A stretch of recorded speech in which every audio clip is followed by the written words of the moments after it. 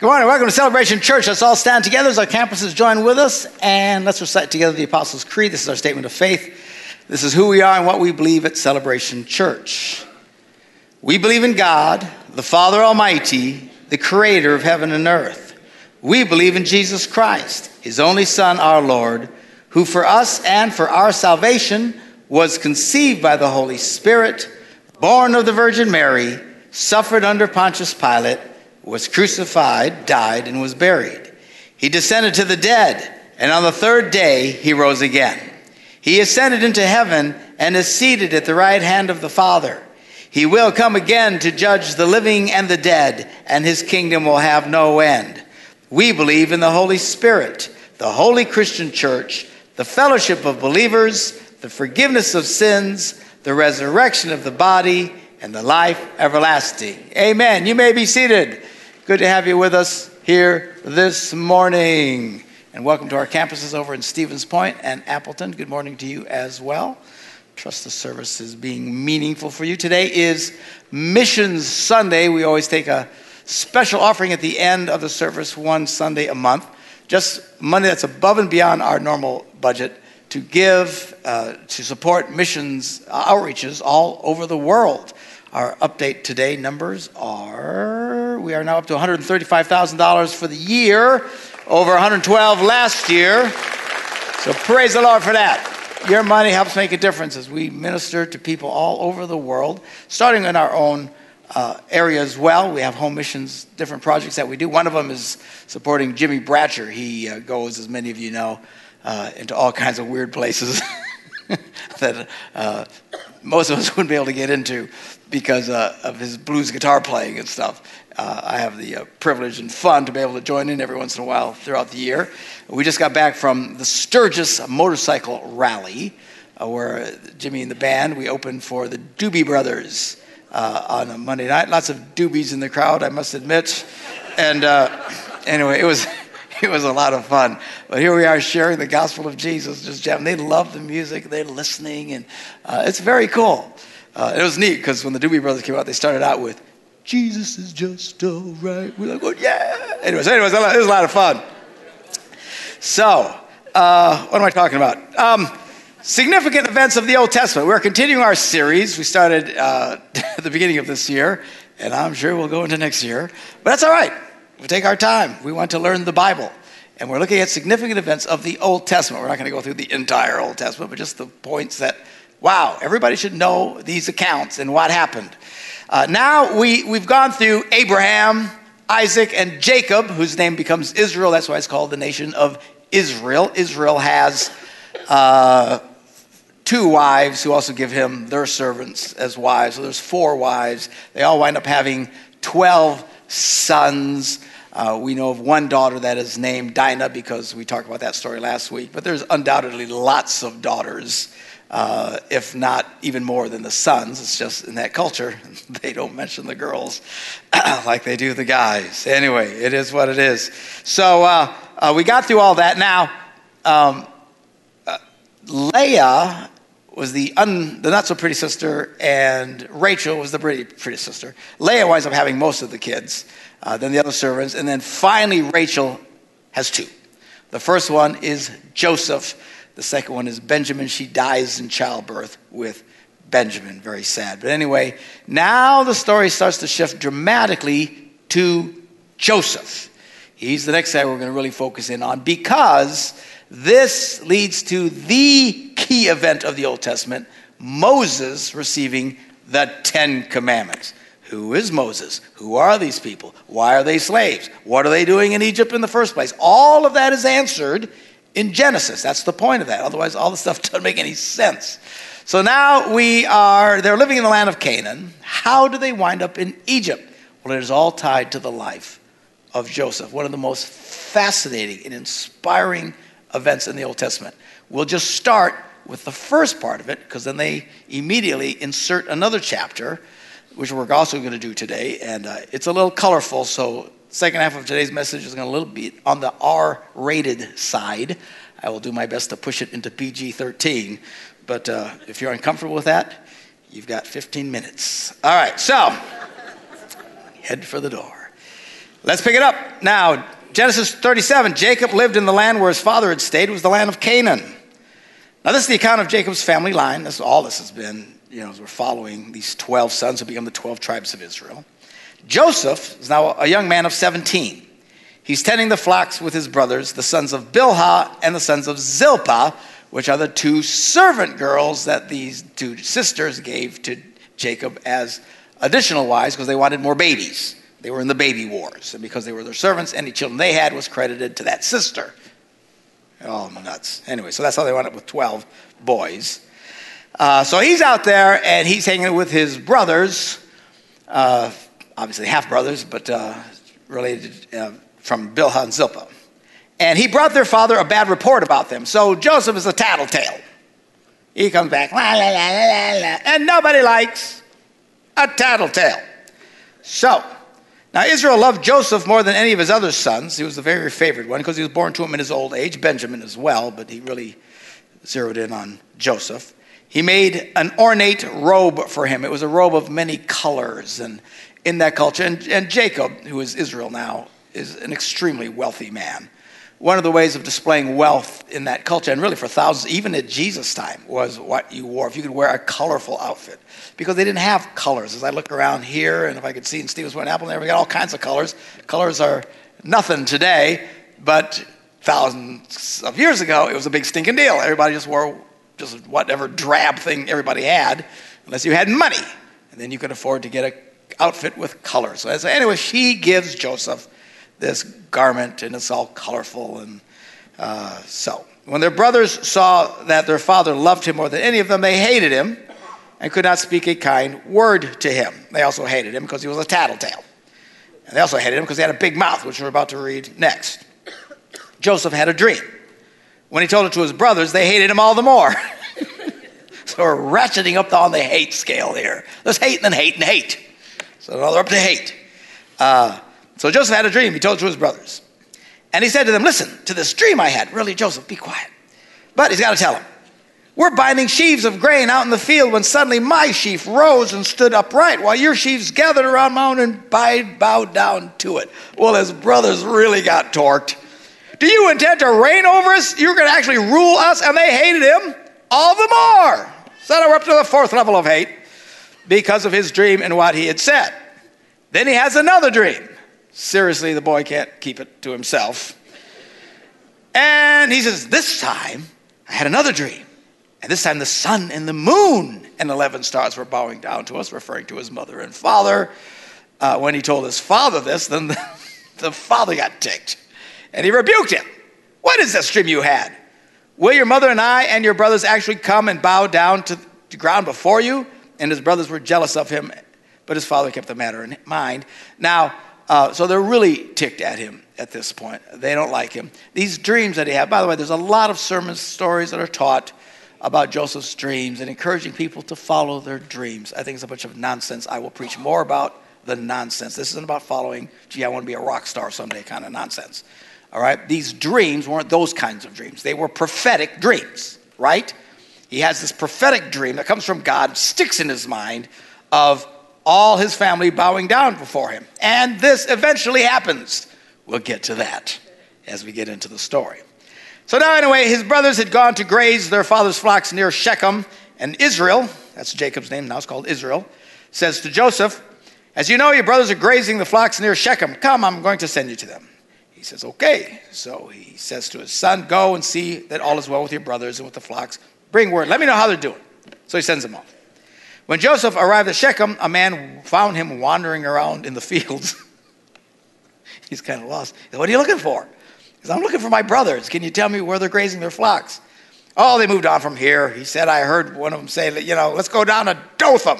All of this is just south of Chicago, by the way. So Joseph went after his brothers. They found him near Dothan. And when they saw him in the distance, before they reached him, they saw him coming, and they plot to kill him. Now, we're talking the highest level of hate of this one. They really hate him. Now, this family, God bless them, are dysfunctional at all kinds of levels. But these are God's people, right? Gives the rest of us hope. So anyway, they want to kill him. Here comes that dreamer, they said to each other. Come now, let's kill him. and throw him into one of these cisterns and say that a ferocious animal ate him up. And then we'll see what comes of his dreams. Well, when Reuben heard this, one of the brothers, he tried to rescue his little brother from their hands. Don't take his life. Don't shed any blood. Just throw him in a cistern here in the wilderness. But don't lay hands on him. Reuben said this to rescue him from them and take him back to his father. So that was his plan. Just throw him in the ditch, and I'll come back later and take him back to Pops. So when Joseph came to his brothers, they stripped him of his robe, the nice pretty robe, the ornate robe he was wearing, and they took him and threw him into the cistern. I'm not sure what he thought was going on, but that's where he winds up. The cistern was empty. There's no water in it, so he doesn't drown. But he's in this deep hole. As they sat down to eat their meal, they looked up and saw a caravan of Ishmaelites coming from Gilead.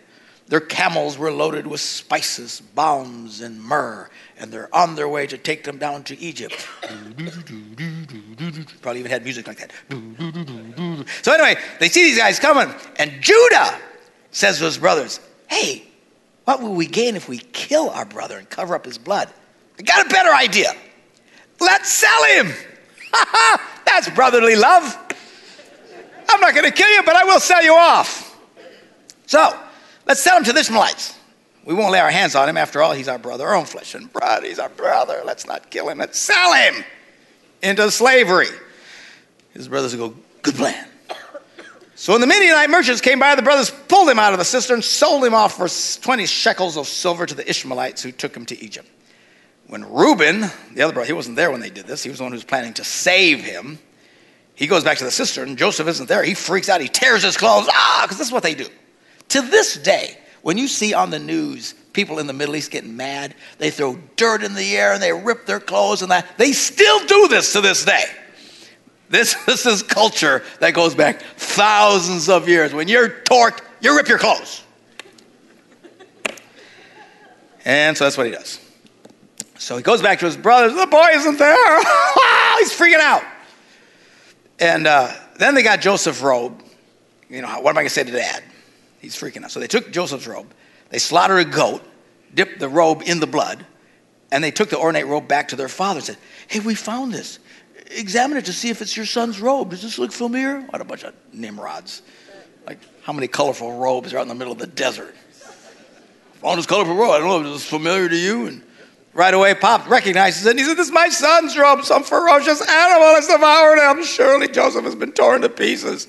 And then Jacob, of course, tore his clothes, because that's what these people do. And he puts on sackcloth, and he mourns for his son for a minute. He's crying, he's weeping. Now, you got to be one cold-hearted snake of a son to see your old father mourning and crying and grieving, and you're not telling him that the son's still alive. They don't say anything to him.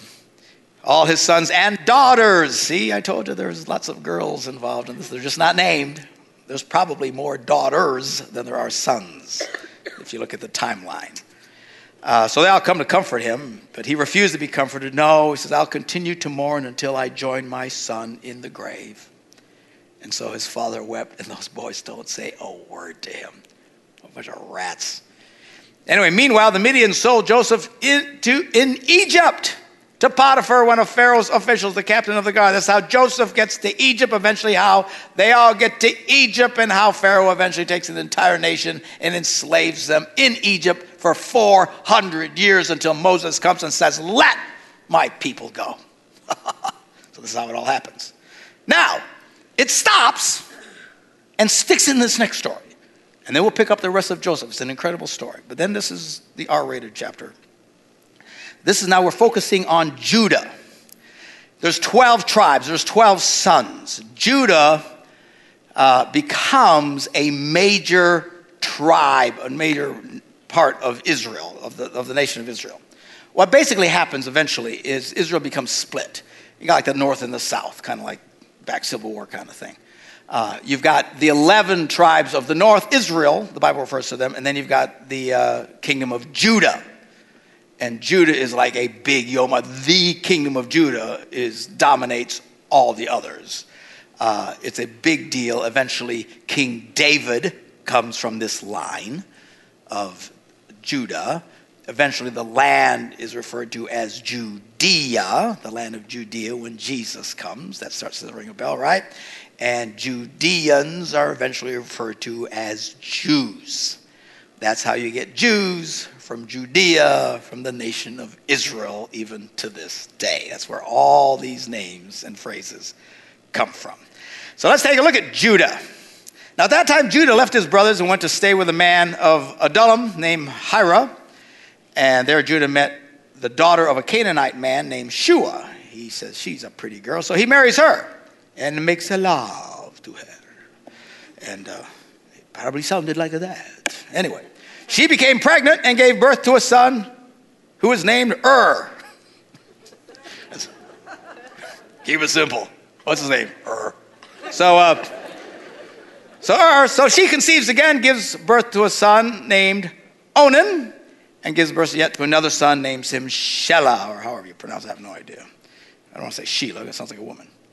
So anyway, Judah got a wife for Ur gets big enough. Let's go get him a wife. So he gets a wife, and her name is Tamar. Tamar, this is a big deal, this girl. Remember the name Tamar. All right? But Judah's firstborn, was wicked in the Lord's sight, so the Lord put him to death. Now, what happens? I don't know. Does he just fall over of a heart attack? I have no idea. Again, you have to look at the context. Oftentimes, everything that happens in the Old Testament is always God to these people. A fly lands on your nose, the Lord sent a fly. Now, sometimes the Lord did send the fly. You got to look at the context and really see what happened. This guy is wicked. Says God kill him. Does God do that? I don't know. If God killed wicked people, half of you wouldn't be here. All right? So, starting with me. He'd have offed me a long time ago. You know what I'm saying? Get rid of him. All right. One less Puerto Rican. So, where am I? I don't know what I'm talking about here. So he gets Tamar. So he dies. Now, to clear it up, look at what Jesus says in Luke the 13th chapter. Now, there were some present at the time who told Jesus about the Galileans whose blood Pilate had mixed with their sacrifices. What does that mean? These guys are worshiping the Lord in the temple, and they got sacrifices of sacrifice. And Pilate, for whatever reason, horde to these guys, comes in, his servants, his soldiers kill them all. Their blood's all mixed with their sacrifice. It's an awful, terrible thing. Everybody knew about this. Oh, what a horrible thing. So they assumed God did this to them because this is what they've been doing for thousands of years in the Old Testament. Jesus said, do you think these Galileans were worse sinners than all the other Galileans because they suffered in this way? Jesus says, I tell you, no. It wasn't God who did this to them. He says, unless you repent, you too will all perish. Or what about those 18 guys who died when the tower of Shiloh fell over on them? That's got to be a bad day. Look at that tower. Is it getting closer? And they're all dead, all right? So they say, well, God killed them all. He says, no. He says, I tell you, no. Unless you repent, you too will perish. So Jesus comes along, he starts straightening out their concept of God in many dramatic ways. Having said all that, there were definitely times in the Old Testament when God did off people. But because they were directly rebelling. I mean, if God Almighty shows up in your house tonight and tells you in the morning, I want you to drive over to Madison. And tomorrow morning you go, I don't feel like driving. That's a bad day for you, all right? Okay, now we don't live like that because none of us have people say, oh, I wish God would appear to me. You watch what you wish for, okay? You start messing with the Almighty, this is a bad thing for you. Now, the guy's a bad guy. He dies. Did God kill him? I don't know. All I know is he offs and he's dead. And this probably happens right after he marries the girl because she doesn't even conceive yet. So Tamar marries and all of a sudden, drops over dead. Okay, now, let's go back to verse 8 now. Then Judah said to Onan, son number 2, well, then you sleep with your brother's wife and fulfill your duty to her as a brother-in-law to raise up offspring for your brother. So this was tradition. This is what they did. If your brother's wife does not conceive and he dies, it's your job, the next one in line, to make sure she conceives and has a son. All kind of creepy. But why is this a big deal? Because in these days, without a son, a woman was toast. It was a big deal. Today we have 401ks, we've got welfare, we've got Social Security. You wanted Social Security in these days? You had kids. This is what took care of you in your old age. In fact, when God gave Moses the Ten Commandments, he made it a law. When we say, thou shalt honor thy father and thy mother, it's not talking about little boys and girls getting their butts smacked if they don't do the right thing. It's literally talking about financially supporting your parents. Now, again, we live in a different culture today and different financial structure, although if you're able to and your parents are in trouble, the moral thing is to help your family, okay? Even the New Testament talks about it. But this is what they did. Without a child, they were destitute in poverty because they'd have no one to help take care of them in their old age. So it's a big deal. They need sons. So anyway, this is the thing. So Judah comes to Onan and says, okay, you're on the batter's box, step up, it's your turn to bat. So, now Onan knew, this is verse 9, I'm not going to read verse 9 because it's really graphic. Go home and read it yourself. But let me give you the King James Version. It's a little obscured, the phraseology.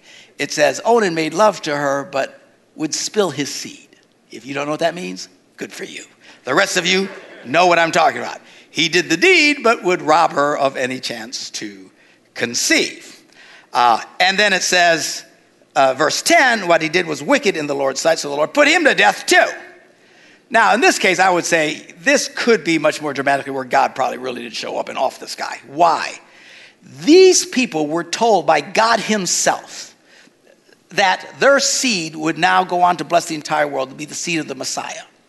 You were not to rob and you weren't supposed to rob these women of the ability to have sons in this way. What he did was very, very wrong. I don't know, these guys with their brothers, I mean, these people had real issues, right? He didn't want it because he didn't want his seed to go to his brother. So he's just being a jerk. So it says God offs this guy. So now Judah then says to his daughter-in-law, by the way, this whole spilling of seed thing, this is why many churches are opposed, like the Catholic Church or something like that, to birth control and stuff. Or why they say God's going to kill you if you self-gratify, which you shouldn't be doing anyway for 100 reasons. We won't get into that today. All right? But this is why they take these stands. Except I think they're missing it. This was a version of birth control even way back then. That wasn't the problem. The problem was he wasn't supposed to do this with her. Okay? It wasn't the fact that what happened to his seed. What was the problem was he was robbing her of this opportunity and disobeying the rules and messing up the whole system. That's why he gets offed. That's our viewpoint as Protestants, why Protestants don't have problems with birth control. We think this stuff has happened since the beginning to the best of one's ability, if that was so what you chose. What got him in trouble was not fulfilling his obligation to this woman. Hopefully that helps people. Every once in a while people say, oh, we don't believe in this or that. That's the thing. Now, again, some churches, not just Catholics, believe that's all the sin of Onan, and you can't ever do that, and God's going to be really mad at you if you do that. That's not our viewpoint. It wasn't about what happened to his seed. It was what happened, the fact that he was robbing this girl and not doing what he's supposed to do. So now he's dead. Now Judah then says to his daughter-in-law Tamar, look, just continue to live as a widow in your father's house until Shelah grows up. So here's the deal. You got son number 1, he drops over dead. Son number 2 drops over dead. Then there's a little boy. He says to her, look, just wait till he grows up and then he gets you. I said, well, how old is this? Oh, look, she probably was 14 by the time she got handed over. They were really young when they got married off. The kid could have been 10. It was a matter of waiting, 5, 6, 7, 8 years. It wasn't that big a deal. It wasn't like she was an old lady or anything. She's still very much a young woman. So Judah tells her this. Wait for son 3 and he'll grow up and then we'll take care of you this way. But when he grows up, he doesn't do it. Now, in all fairness to Judah, think it through. This woman is the black widow as far as he's concerned. Right? Son number 1 marries her, he's dead. Son number 2 steps up, now he's dead. I ain't giving you the third one, you know what I'm saying? So that's what he's thinking. So he basically robs her of this opportunity. Well, verse 12, after a long time, Judah's wife, the son of Shua, dies. So now Judah's own wife dies. And after he'd recovered from his grief, and who knows how long they mourned and stuff like that. Anyway, so he's without a woman for a while. So he's jonesing, if you know what I mean. I told you this was R-rated, all right? So he's going up to Timnah. Now, verse 13, when Tamar was told, your father-in-law is on his way up to Timnah to shear sheep, she comes up with a plan. So she goes and she gets out of her widow's clothes and puts on prostitute clothes with a veil across her face, which apparently kept him from recognizing her, which meant the veil stayed on the whole time. This wasn't lovemaking. This was slam, bam, thank you, ma'am. Okay? You know what I'm saying? She's servicing. That's what she does. So she knows he's jonesing. She dresses up like a prostitute. So she sits out there waiting to capture him as he goes walking by. Very weird, creepy.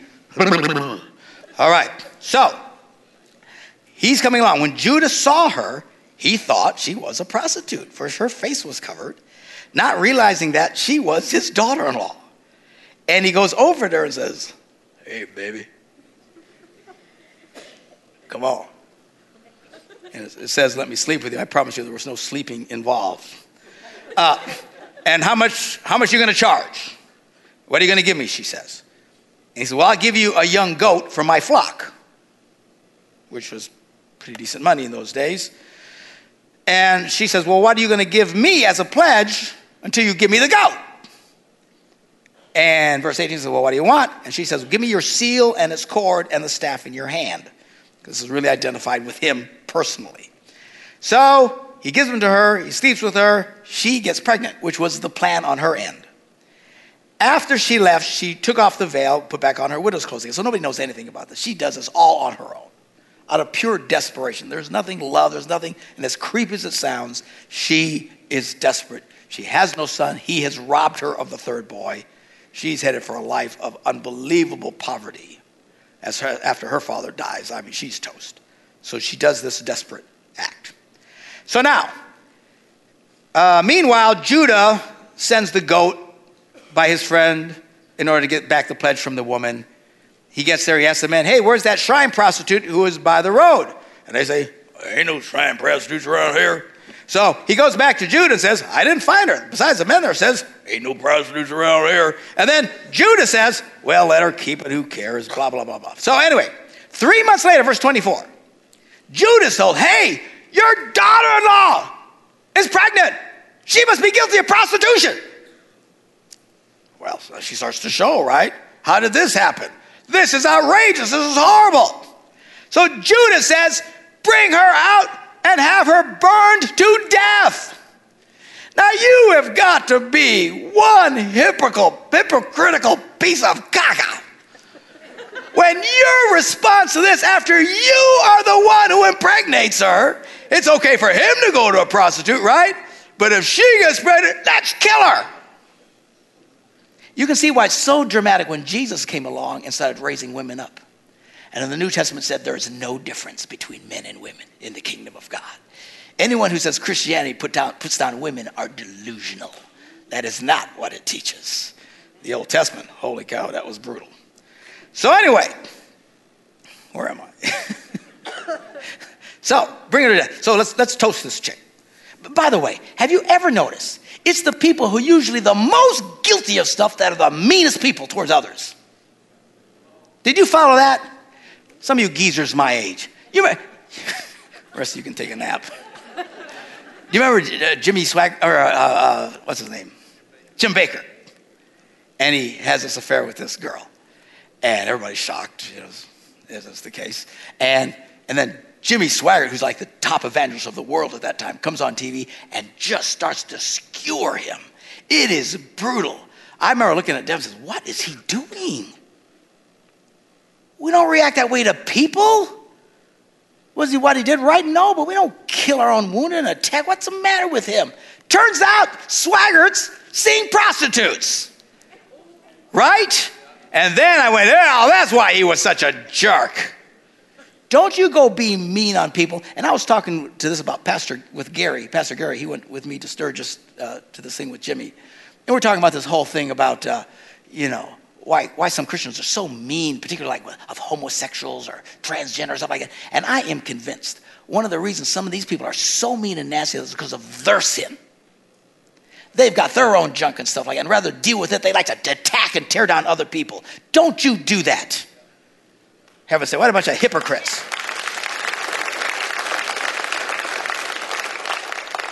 yelling at people and condemning people, sending everybody to hell, and says, man, what's going on in your life?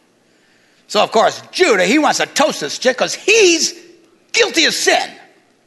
And people who are guilty of sin are the ones who are the most uncompassionate, mean, nasty, unforgiving people in the world. You would think the opposite, wouldn't you think? You would think, man, I got issues, right?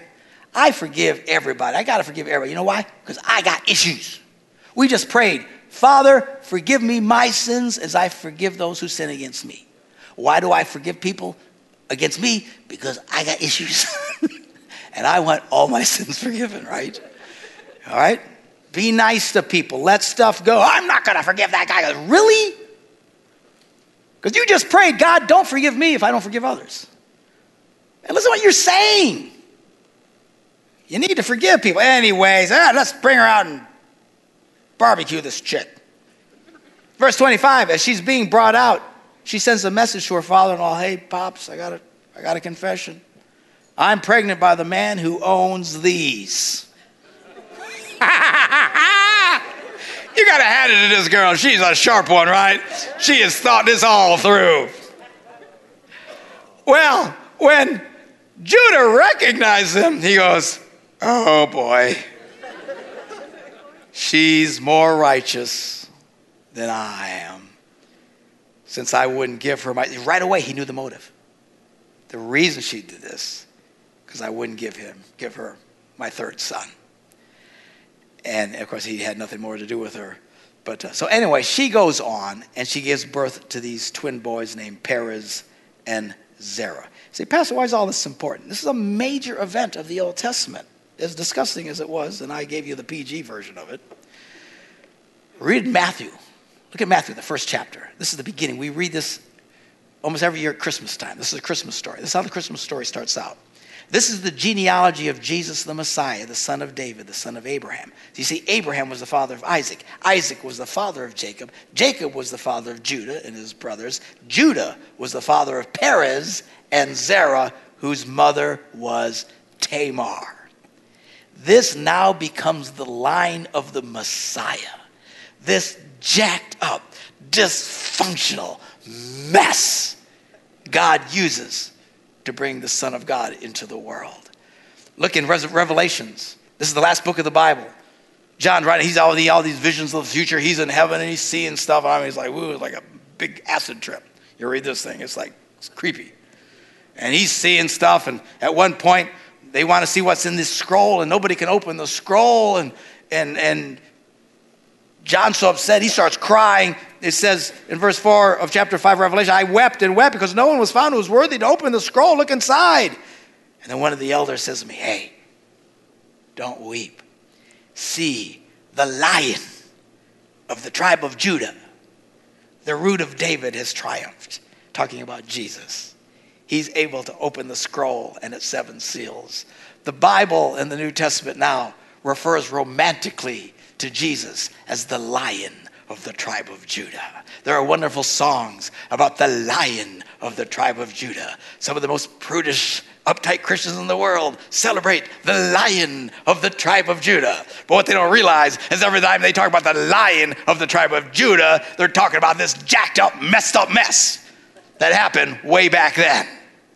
What's the point? The point is this. No matter where you are, God can overcome any of your circumstances. No matter what your history, no matter what you've done. Because sometimes people say, oh, Pastor, I made so many mistakes. I've done so many wrong things. God can't do anything with me. I've been divorced 37 times. It's just awful. No. When you come to Christ, the Bible says, all old things are passed away. Behold, everything becomes new. So, well, Pastor, I was adopted. I don't even belong here. So what? I had never met my birth father. So what? Means nothing. God still values you. Say, Pastor, my parents told me I was a mistake. Well, you weren't a mistake. You might have been an oops. But nobody's a mistake. Oops happened. By the way, he can't hear me because he's working with the children. Our dear friend Luke Hoppy does the children's ministry over at our Appleton campus. And Luke's next oldest sibling was 20 years old when he was born. That would put Luke in the oops category. Oh, man. Go play with your brother. He's driving a car. What am I supposed to do? You know? That's a gap. That's a gap. Might have been an oops to your parents, but not to Jesus, not to God. You're here on purpose. I don't care what your background is. I don't care how jacked up your family is. I don't care what a dysfunctional mess your life has been from the get-go. You are valuable. You are precious. And God can take your life and make it into something so beautiful, you'll never be able to comprehend it.